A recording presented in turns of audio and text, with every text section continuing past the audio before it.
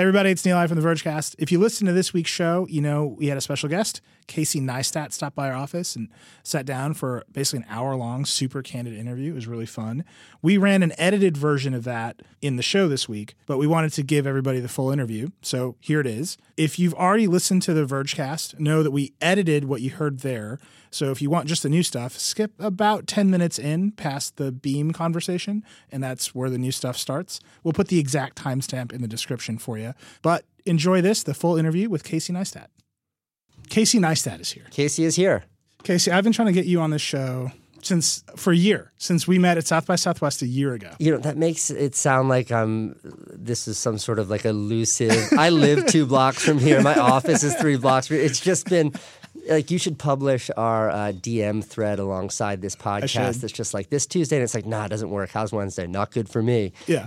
For 365 days. So can I tell the story of when we hung out at South by Southwest? Yeah, One of the most insane dinners of my entire life. Yeah, and I think I may have been hosting that dinner, and I had no idea what I was getting myself into. It was very strange. So CNN had just acquired Beam. That's right. And Casey he invited me to dinner. CNN's hosting a dinner. There's like an insane guest list. You were there.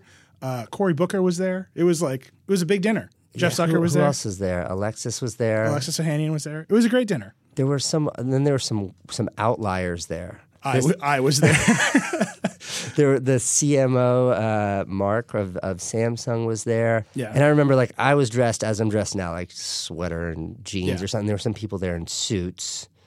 And I was also dressed like a piece of crap. And then there were a couple people, like, in the corner that were like, what did you invite me to? Yeah. I'm wearing sweatpants. So it's this big fancy dinner, and it's supposed to be on the roof of a hotel in Austin. Private chefs. And it was raining. Torrential rain, so it got moved inside.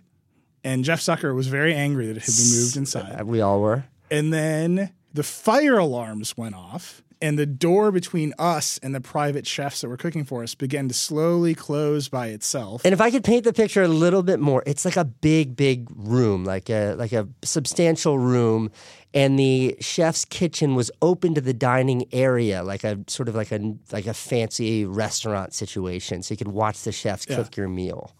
And the door just separating the two, yeah. And the light on the fire alarm was like flashing. You jumped up and put your hat over the light because it was so distracting. It was bright. And then we were like, we should hang out more. I mean, there are more details to that story too. Like, the whole point is the chefs were supposed to serve us, but they couldn't get to us because there was a firewall between us. Yeah. They had to go out through the fire escape into the stairwell, going all the way around, so we weren't able to get our food. I didn't really notice or care, but I think the folks from CNN who organized it were like super upset about it. Mm-hmm.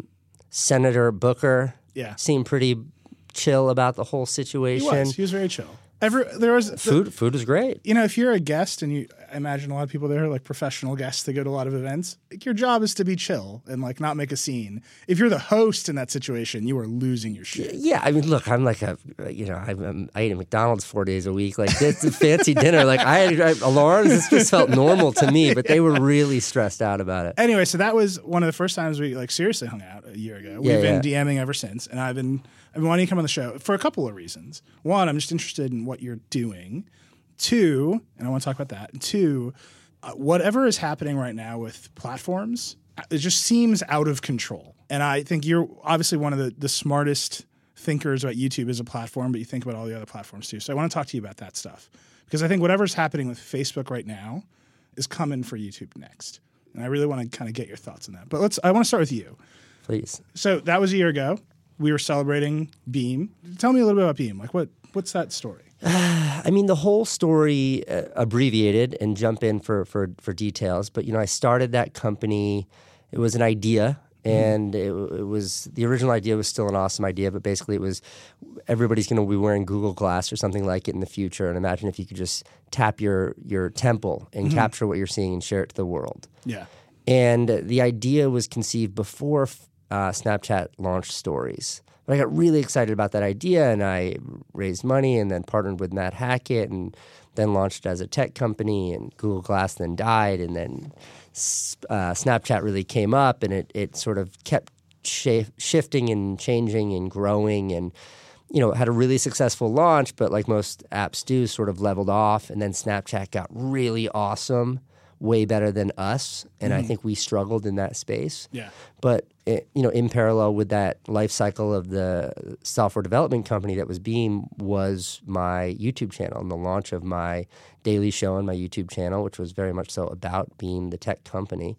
And I think it was a confluence of the technical prowess demonstrated by the team more so than what the product accomplished itself, combined with what I did in the new media space via the vlog that ended up being an attractive prospect to a couple of companies. In Turner, CNN was most attracted and put forth, I think, the most interesting offer for Matt and myself. Yeah. And that is what led to the acquisition in November of 2016. What did you want it to be at CNN? Because I heard a couple different versions from you and some other folks there that it went in a couple of different ways. What did you ultimately want it to be? Well, I think what I wanted it to be and what they wanted it to be didn't exactly look the same. And it unfortunately took a long time to really understand that. But what I wanted it to be was I was excited about technology, and that's why I started Beam. Media and YouTube, those are things that I've always understood and I love doing, but technology was a new frontier for me. So with CNN and them expressing what their desires were in the tech space, they have an app and they have some interesting tech, but they don't have anything that I would describe as outside of the realm of what you'd expect from a news media company like Turner or CNN. Yeah. So I saw an opportunity there for us to make some really forward-thinking software products. But was it going to be, when you launched Beam as just your own company, it was like hold it to your chest? But it was purely a software company. And then when you went to CNN, it was like, we're going to take in all this input and make a daily show. And then you made a bunch of like kind of standalone YouTube videos about some interesting topics. Was that the final decision? Yeah, I mean, well, that's where I was going with my diatribe there. Sorry if I was drifting, but but the idea, like what excited me was to develop forward-thinking apps, leveraging all the amazing resources that CNN had, and then to have a media component of it as well, a media component that leveraged the information that the technology enabled, and then disseminate that via new media channels, so YouTube and social media and things like that. So that's a very like high-level sort of wishy-washy elevator pitch for a company. But to me, it felt like enough. Yeah. And then from there, and I think this is where your confusion's coming from, and I think the world's confusion with what the hell we were doing came from. From there, like that was enough of a foundation for me as a tech entrepreneur and as somebody who's really sort of freewheeled my way through new media to build a company on. Like, here's a tiny foundation of an idea, go. And what works, do more of, and what doesn't work, move on from immediately. And I think where I struggled is that kind of entrepreneurial thinking, that kind of like innovators thinking just doesn't really mesh necessarily well with a larger entity like a Turner. Yeah. And that was where kind of a lot of the struggles came from. As things were winding down early this year, Matt and I looked back and we were like, this is literally a case study for the innovator's dilemma. Like, really? This is what we were confronting here. So that classically, our audience knows the innovator's dilemma. I'm going to say it out loud. That's when a company has an existing product line. I think the classic example is like IBM and mainframes, and then a cheaper product comes along that's disrupts it, and they can't invest in the cheaper product and compete in that market because they have to protect their larger market. So you're saying CNN was they have to protect cable, so they couldn't come at you because you would destroy their existing business? I think that's a very literal interpretation of it, but I think it had to do with the kind of nimble thinking that enables startups to operate and disrupt isn't necessarily the kind of nimble thinking that a company as large as an old school media company can do. Does that make sense? Yeah. I know I'm being a little bit evasive here, and I'm trying to speak carefully because CNN was a fantastic partner. And that's why I was very vocal in owning the failures and the shortcomings of Beam as not a product of CNN, but a product of my own shortcomings. Right. You made a very heartfelt video when you wound it down. Yeah, and that's because I believe that. Like, CNN was an incredible partner, and they wanted us to do what we thought we needed to do to succeed. Unfortunately, the first thing we did was hire a bunch of people. In retrospect, huge mistake. Like, top heaviness is not something that is conducive to a startup environment. Bootstrapping, where you have to hustle and you force yourself to go beyond your comfort zone and you force yourself to assume responsibilities that go beyond your specific set of responsibilities. That is where real, like, innovative spirit comes from. So you think you got too big too fast inside of CNN? Yeah, and I think that, that getting too big too fast goes back to, again, that sort of innovator's dilemma analogy, which is that the way a big company like that works is let's make sure we have the staff and the resources to scale the way we want to scale. Right. And that is But you need to have something to scale. Sure, right. And that's the main problem. Right, and I think that's exactly the stress point that I'm trying to articulate. There was no malice there. There was nothing that I would fault CNN for. They did what they believed was really right, and I think that they were wonderful in that capacity. And we were trying to do what we knew how to do, which was the best we knew how to do it. And ultimately, the convergence of those two ideologies were in conflict, not in concert. And that was a really challenging environment for Matt and I to operate in. What was the day that you decided to wind it down? Can you say, like, who'd you talk to? You're like, I'm done. You sent an email. You sent a text. You tweeted. It was not my decision. Okay. It was not my decision. And I think towards the end, the last couple of months, Matt and I were really exploring and presenting with CNN myriad ways forward that we saw would yield success. Mm-hmm. And CNN was incredible in that capacity as well. They had a number of ideas. And the process was a process of mutual exploration, meaning that the heads of CNN that we worked with, incredible, really, really smart thinkers, they presented us with opportunities. We would complement them back with other opportunities. And there was a lot of goings-ons there that we were excited about and some we weren't excited about.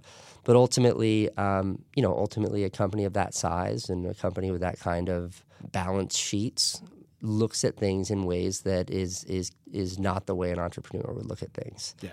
When I was building Beam with Matt, it was like survival and success at all costs. Pivot, shift, whatever the fuck it takes to make this company a success. But when you've got an entity as large as that, that's not necessarily the way they think. And I think at the end of the day, ultimately, they saw being more financially responsible to absorb, the assets that we had accrued over the course of a year of operating independently, absorb them into the company itself, absolve itself of the expenses that were keeping us external, and let Matt and I go. Yeah. Matt and I really were empathetic to that position, and it was a sort of a collective. We arrived at that place collectively. Yeah. So here's my question. So that's me. But a lot of that shift for CNN, for every company, is obviously Trump. CNN's doing great covering Trump.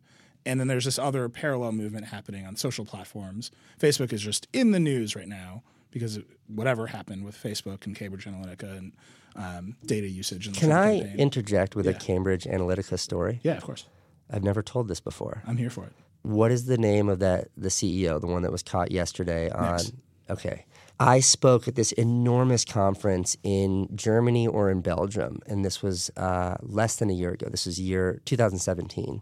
And huge media conference, probably 3,000, 4,000, 5,000 people in the audience. He spoke before me. Really? Yes. And his presentation was what you'd expect. Data on screen, completely objectively presented, meaning it was apolitical, but everything was referencing Donald Trump. And he broke down in a way that as I was watching from backstage, I was like, dude, are you sure you want to be saying this publicly? It was so transparent and open about exactly here's how you win an election. And none of it had to do with anything about sharing a message or getting this candidate's position points out there. It was purely about how to manipulate emotions and how to tap into those via data. And it was haunting. Yeah. And as it wound down, he took a few questions from a panel that sat on the side of the stage. And it got combative super fast. This is a very liberal Western European audience, and they started tearing into him, and it got combative to the point where boos were being shouted and chants from the audience, and it was just gnarly. And it ended, and I watched him walk backstage, and I just remember seeing the guy, and certainly don't know him personally, but he looked like a Bond villain. I just remember that was the last thing I thought. And then I walked on stage. Yeah. And my presentations are fun and they're goofy and I play my stupid YouTube videos and I bounce around. So it was one of the toughest acts to follow. Yeah. And Alexander Nix, by the way, he kind of does look like a Bond villain. That's my entire Cambridge Analytica story. So you can continue now. Sorry for that digression. Well, I want to talk about what you just said. Your videos on YouTube are fun and goofy, but these are all platforms. Facebook is obviously a platform. It's under a lot of scrutiny for how people use and misuse it. YouTube, I think it's coming for YouTube next, right? There's a lot of dark, weird shit on YouTube. And there's your stuff, and then there's what YouTube thinks it is. So that's a lot. Let's unpack. Let's unpack. First, Facebook. I think Facebook, if you look at the last really 4-6 years, and more pointedly the last 2 years, a lot of the manipulation that's taken place on there, and just speaking apolitically, whether it has to do with advertising or it has to do with selling a political candidate, it's all data driven. Mm-hmm. And Cambridge Analytica would be the first to say that it's data-driven. The Russian hacking, data-driven. And behind that data is certainly things like, news that has no backing and memes that are borderline ridiculous, so like Donald Trump arm wrestling Satan and Jesus and like all kinds of madness. But it's all data. And I think that to a great expense, there is a way for companies like the Twitters and the Facebooks of the world to sort of control that. Mm-hmm. I hope that's my very naive optimism. There is that they can shut that down by no longer giving these entities access to their platform. So let's just assume that's the case, and that's a sweeping generalization. Let's just assume they can fix that by shutting down their access to the data. YouTube not shutting down their access to publish, shutting down their access to the data. Any one of those levers. Okay. The point is there are levers attached to those. So access to the data, which drives the access to the public, et cetera, et cetera. Let's just assume they can flip those switches. The distinction that I'm trying to draw is that YouTube does not have that opportunity to flip those switches. And what I mean by that is if it's data driving memes and data driving fake news and data driving propaganda on these other platforms, on YouTube, it's the opposite of that. On YouTube, it's an individual looking into the lens in a very sort of demagogic way. I don't know if I believe that, man. Like, there are some people, right? And there's a lot of those.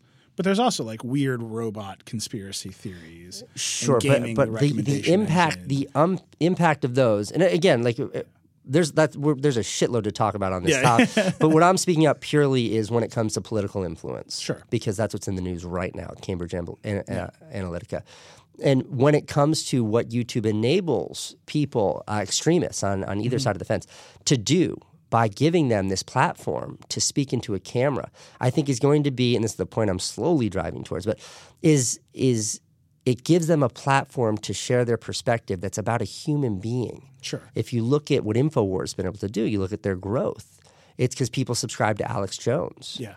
And I think that there are a lot of individuals out there that are extreme on either side of the spectrum that can leverage that. And that's a much harder monster to control than the potential switches, technical switches that a platform like a Facebook might be able to throw.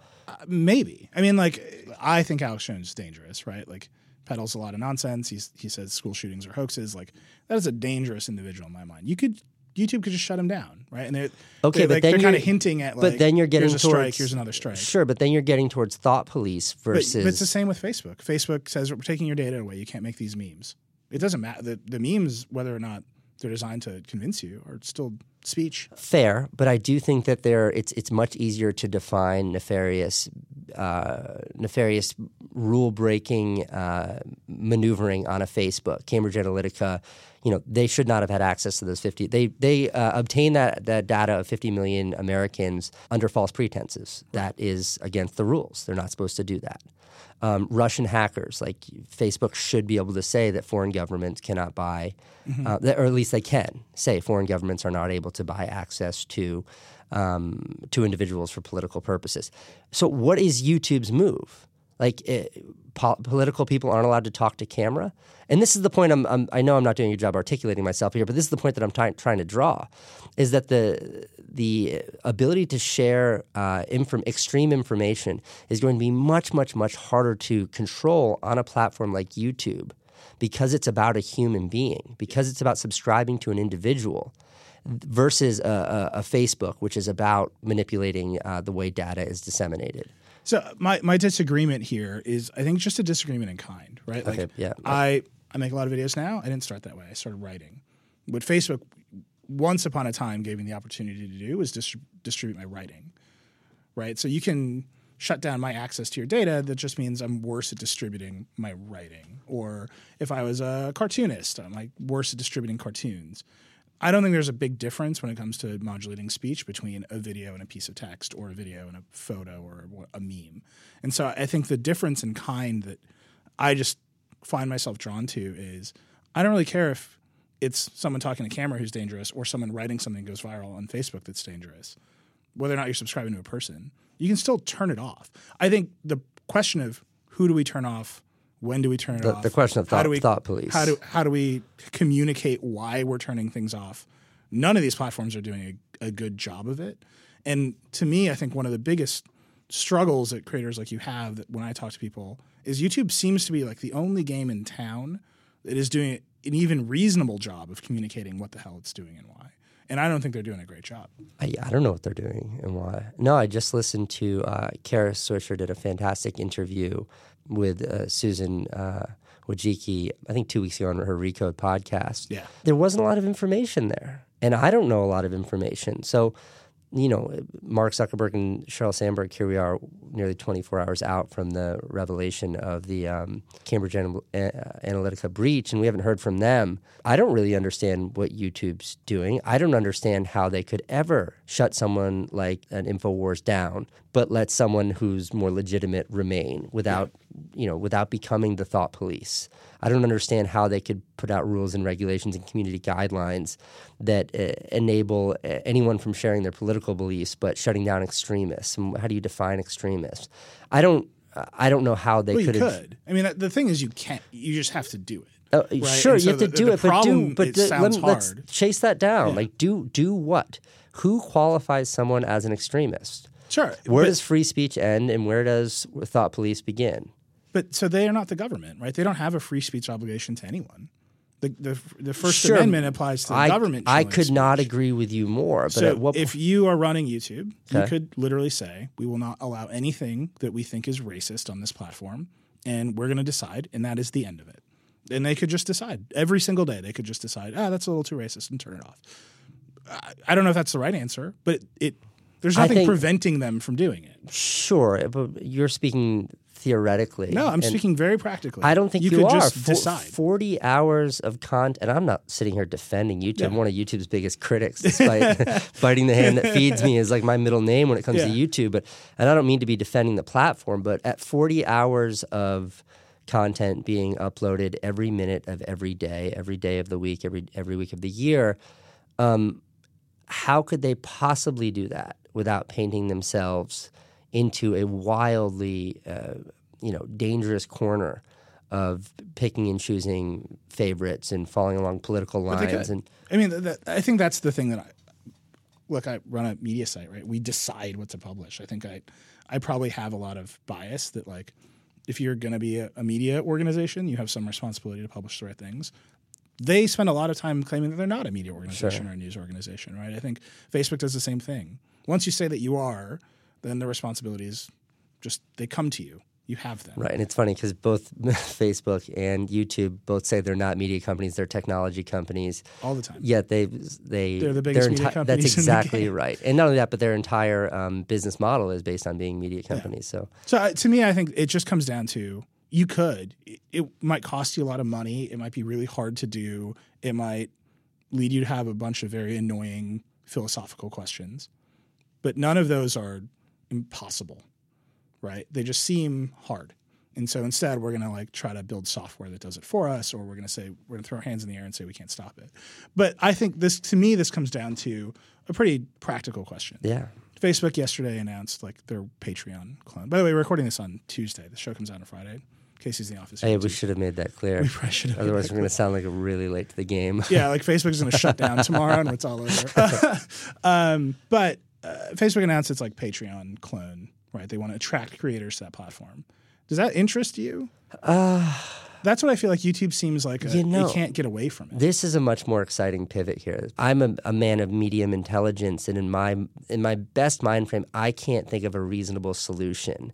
And hearing someone's, I think, idealistic, simplistic answer to that, which is just do it, which is great, but literally do a math equation, 40 hours every minute of every day. There aren't enough human beings on planet Earth, 7 billion human beings, to actually watch every piece of content and trust the judgment of all 7 billion people. It's impractical. Mm-hmm. But I agree that there is a solution somewhere. I just don't know what the fuck that solution is. And it leads to this like extraordinary position of frustration that I imagine the company has. And I have no empathy for their frustration. I don't care. Solve it, YouTube. Solve it.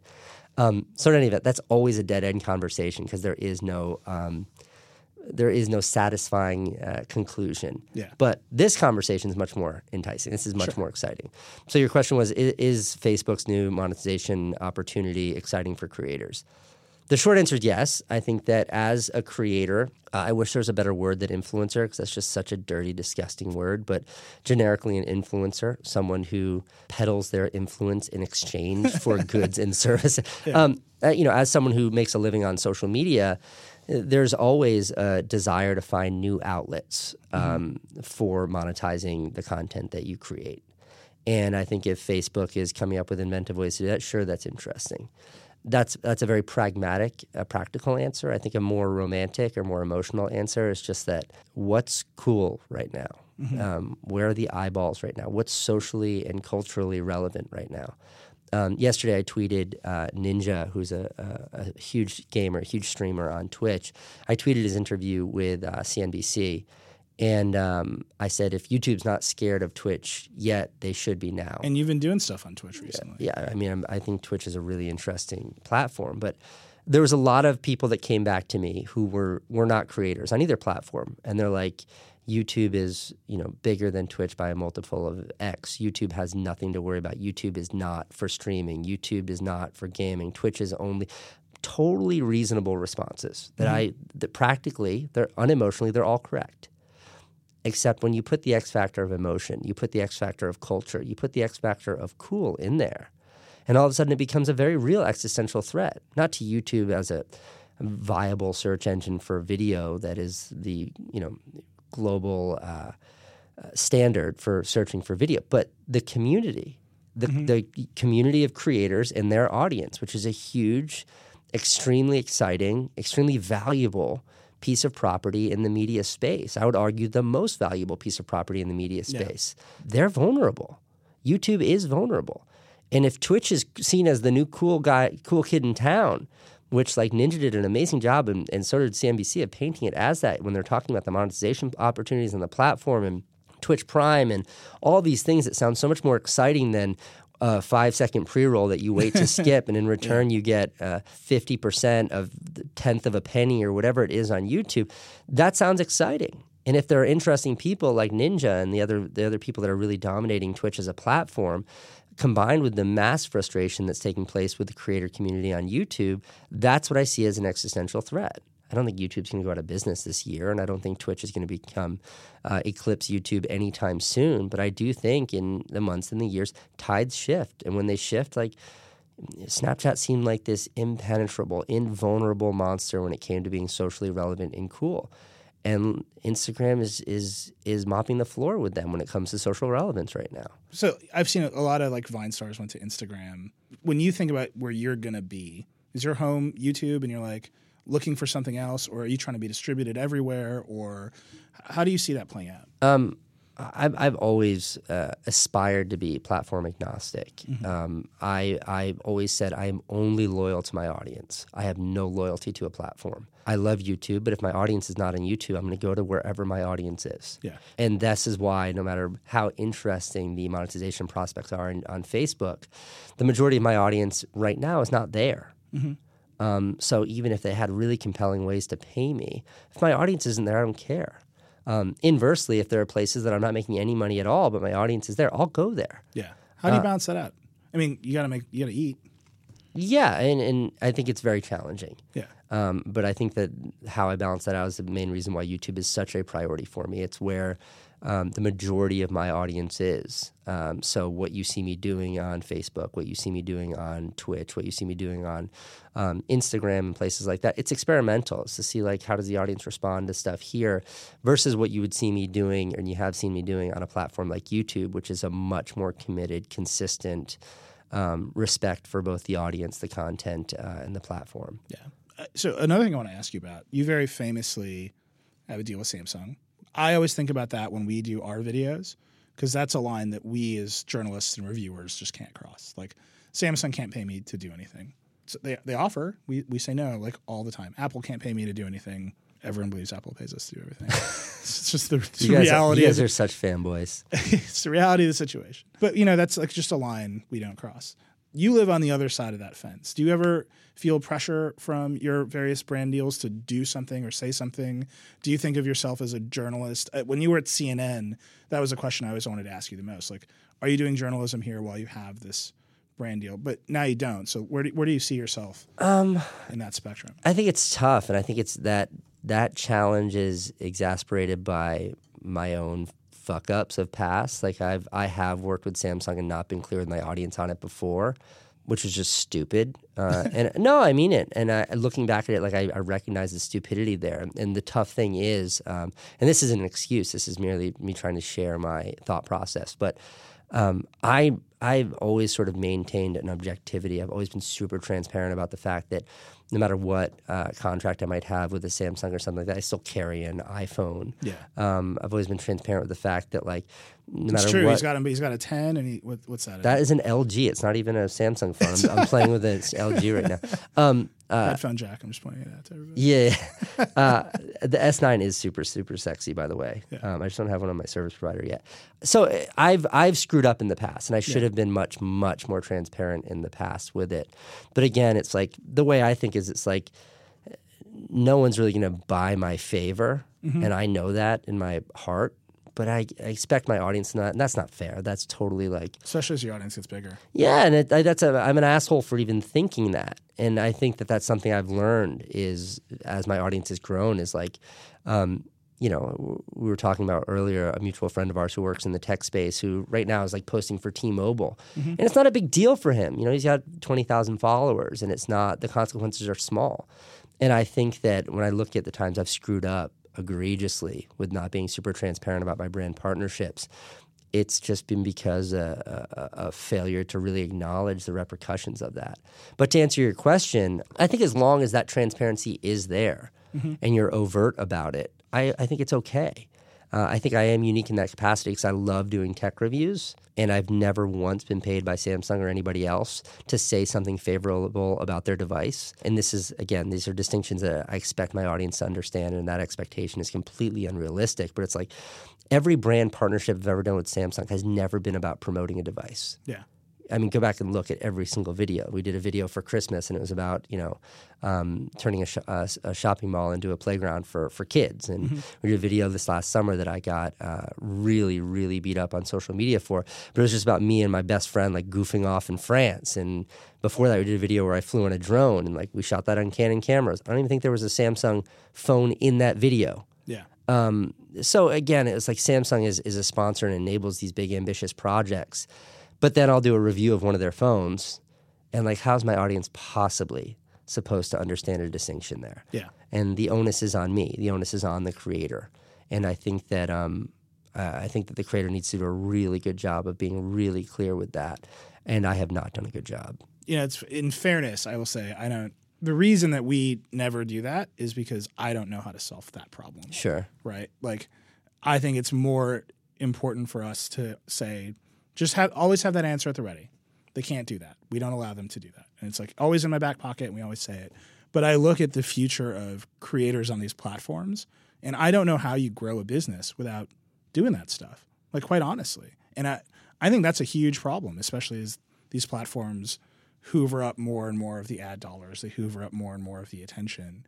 You either got lucky and you started The Verge in 2011 before they existed and you have enough scale, or you have to play, if you want to start something new, you have to play in that game. And there has to be a middle ground. And like, I honestly, I don't know what the answer is. And I'm happy on my side. I think the people on YouTube, I love a lot of tech YouTubers. I love your channel.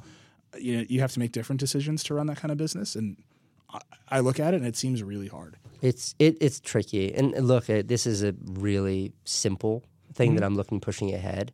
When I was with CNN for last year, I wasn't really looking or courting any brand deals. But now, again, I gotta pay the bills and I have to focus on my business. So I am looking for brand deals and companies that I think I can align with. And what was really interesting to me is I did a brand deal. I don't even think they paid me. They just gave me tickets to go to both the Super Bowl and then go to see the Floyd Mayweather fight at the end of last summer. And it was with SeatGeek. Yeah. And I was super over it. I was like, this is a sponsored video by SeatGeek. Thank you, SeatGeek. And my audience didn't mind. Yeah. They didn't object. And I think and again, in retrospect, this is such a hindsight's 2020. This is such an obvious distinction. But I think the audience respects that you have to pay the bills. Yeah. I don't hate The Verge because I see that you've got Ford ads that are the top 60% of your homepage. I understand you guys got bills to pay. Right. And I think my audience and YouTube's audience at large, they don't mind that you have to do brand deals. And they don't mind that I'm doing a SeatGeek deal because there's no conflict there. Right. What's challenging is one of my closest friends, huge YouTuber, and all of his videos are about beautiful cinematography and cameras, and he's fully sponsored by Canon. Mm-hmm. So how does the audience know if Canon really is the best or he's being paid to say?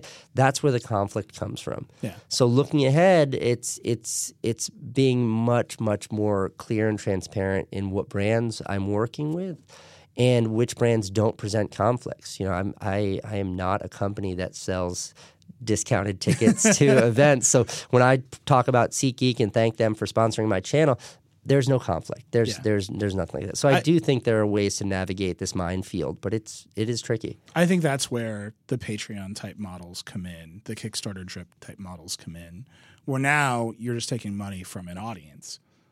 Right, and you don't have this third party that may or may not influence you. This is interesting because I am Twitch. I've just started playing with, and I absolutely love Twitch. What an incredible platform!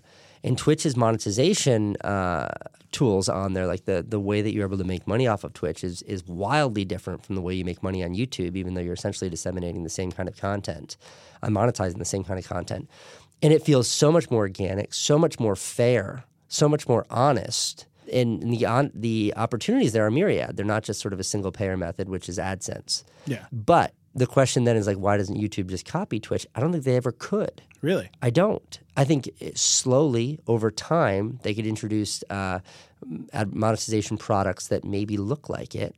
But the trouble is you go to YouTube and you expect to see it for free. You expect everything to be AVOD because that's how it's always been.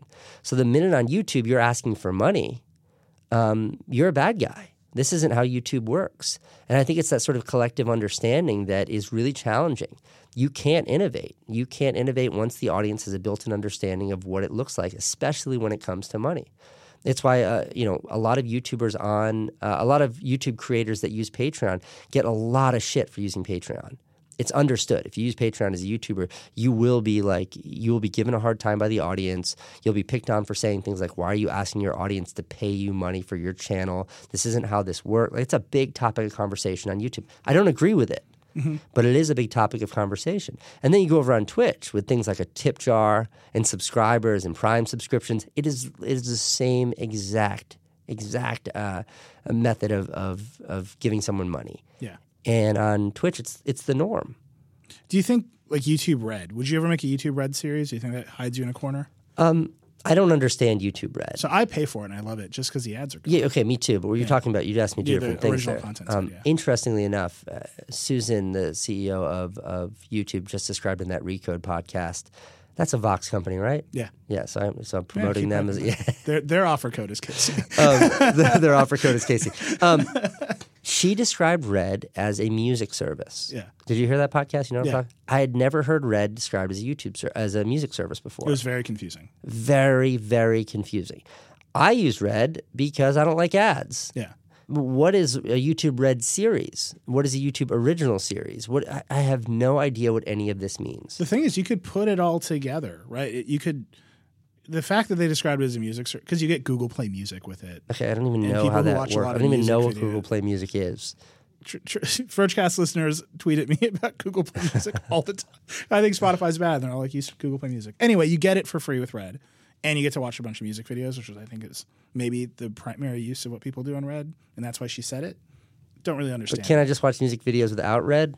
Yeah, but you have to watch ads. But I think their data shows that people with Red subscriptions watch a lot of video. I think that's what she was getting at. You and I both right now are just making wild assumptions here as to what this huge product that defines their platform actually is, and that is the problem. So, yeah, of course. But you could do it because Red, I'm a Red subscriber. When I watch your videos, a little bit of my red $10 a month funnels at you through some complicated process, right? I mean, that's the whole, you take the ads away. I'm not just giving YouTube money. YouTube's giving some of that money back to the creators.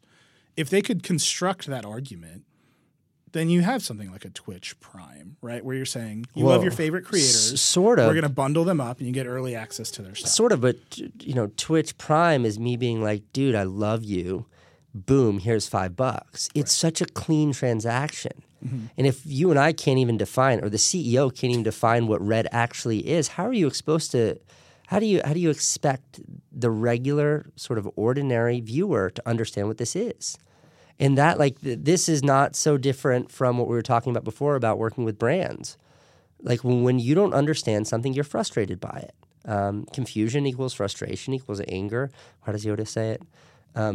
Angrily say it. all those things. And I think that that is the trouble with Red. Yeah. And this conversation started with you saying, would I ever do a Red series? And my answer is I don't know what a Red series is. Right. I know it's a thing that they give creators money for, and then it goes onto their channel that some people can see, and I don't. So the answer is until they're able to really clarify that, I think it would be challenging. I did go to YouTube. I'm about to start a new series on my channel, and I went to YouTube for money. Mm-hmm. I was like, hey, this is more expensive than I'm going to be able to afford off of AdSense. Can I do this as some sort of YouTube original?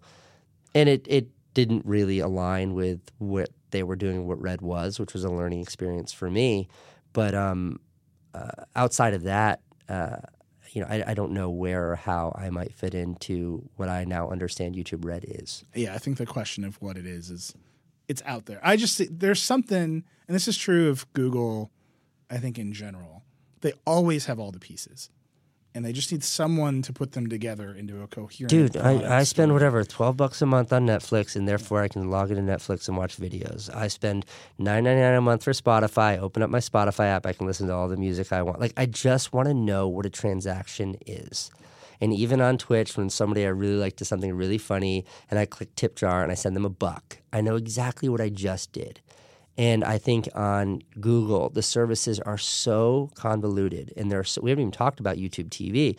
There's so many different versions, and they've changed so much over the years that all of that confusion just yields mistrust. Yeah. And I think that until everything's clarified, it does make it harder for creators to go beyond working with brands or AdSense, which I think are very very old school models for monetizing content on a platform as forward as YouTube. Yeah. So let's end. You just mentioned you're starting a new series. Can you talk about it? What's your next thing? So kicking it off kind of the first week of April. It is something I'm much, much, much more excited about than I have been probably since I started Beam. Yeah.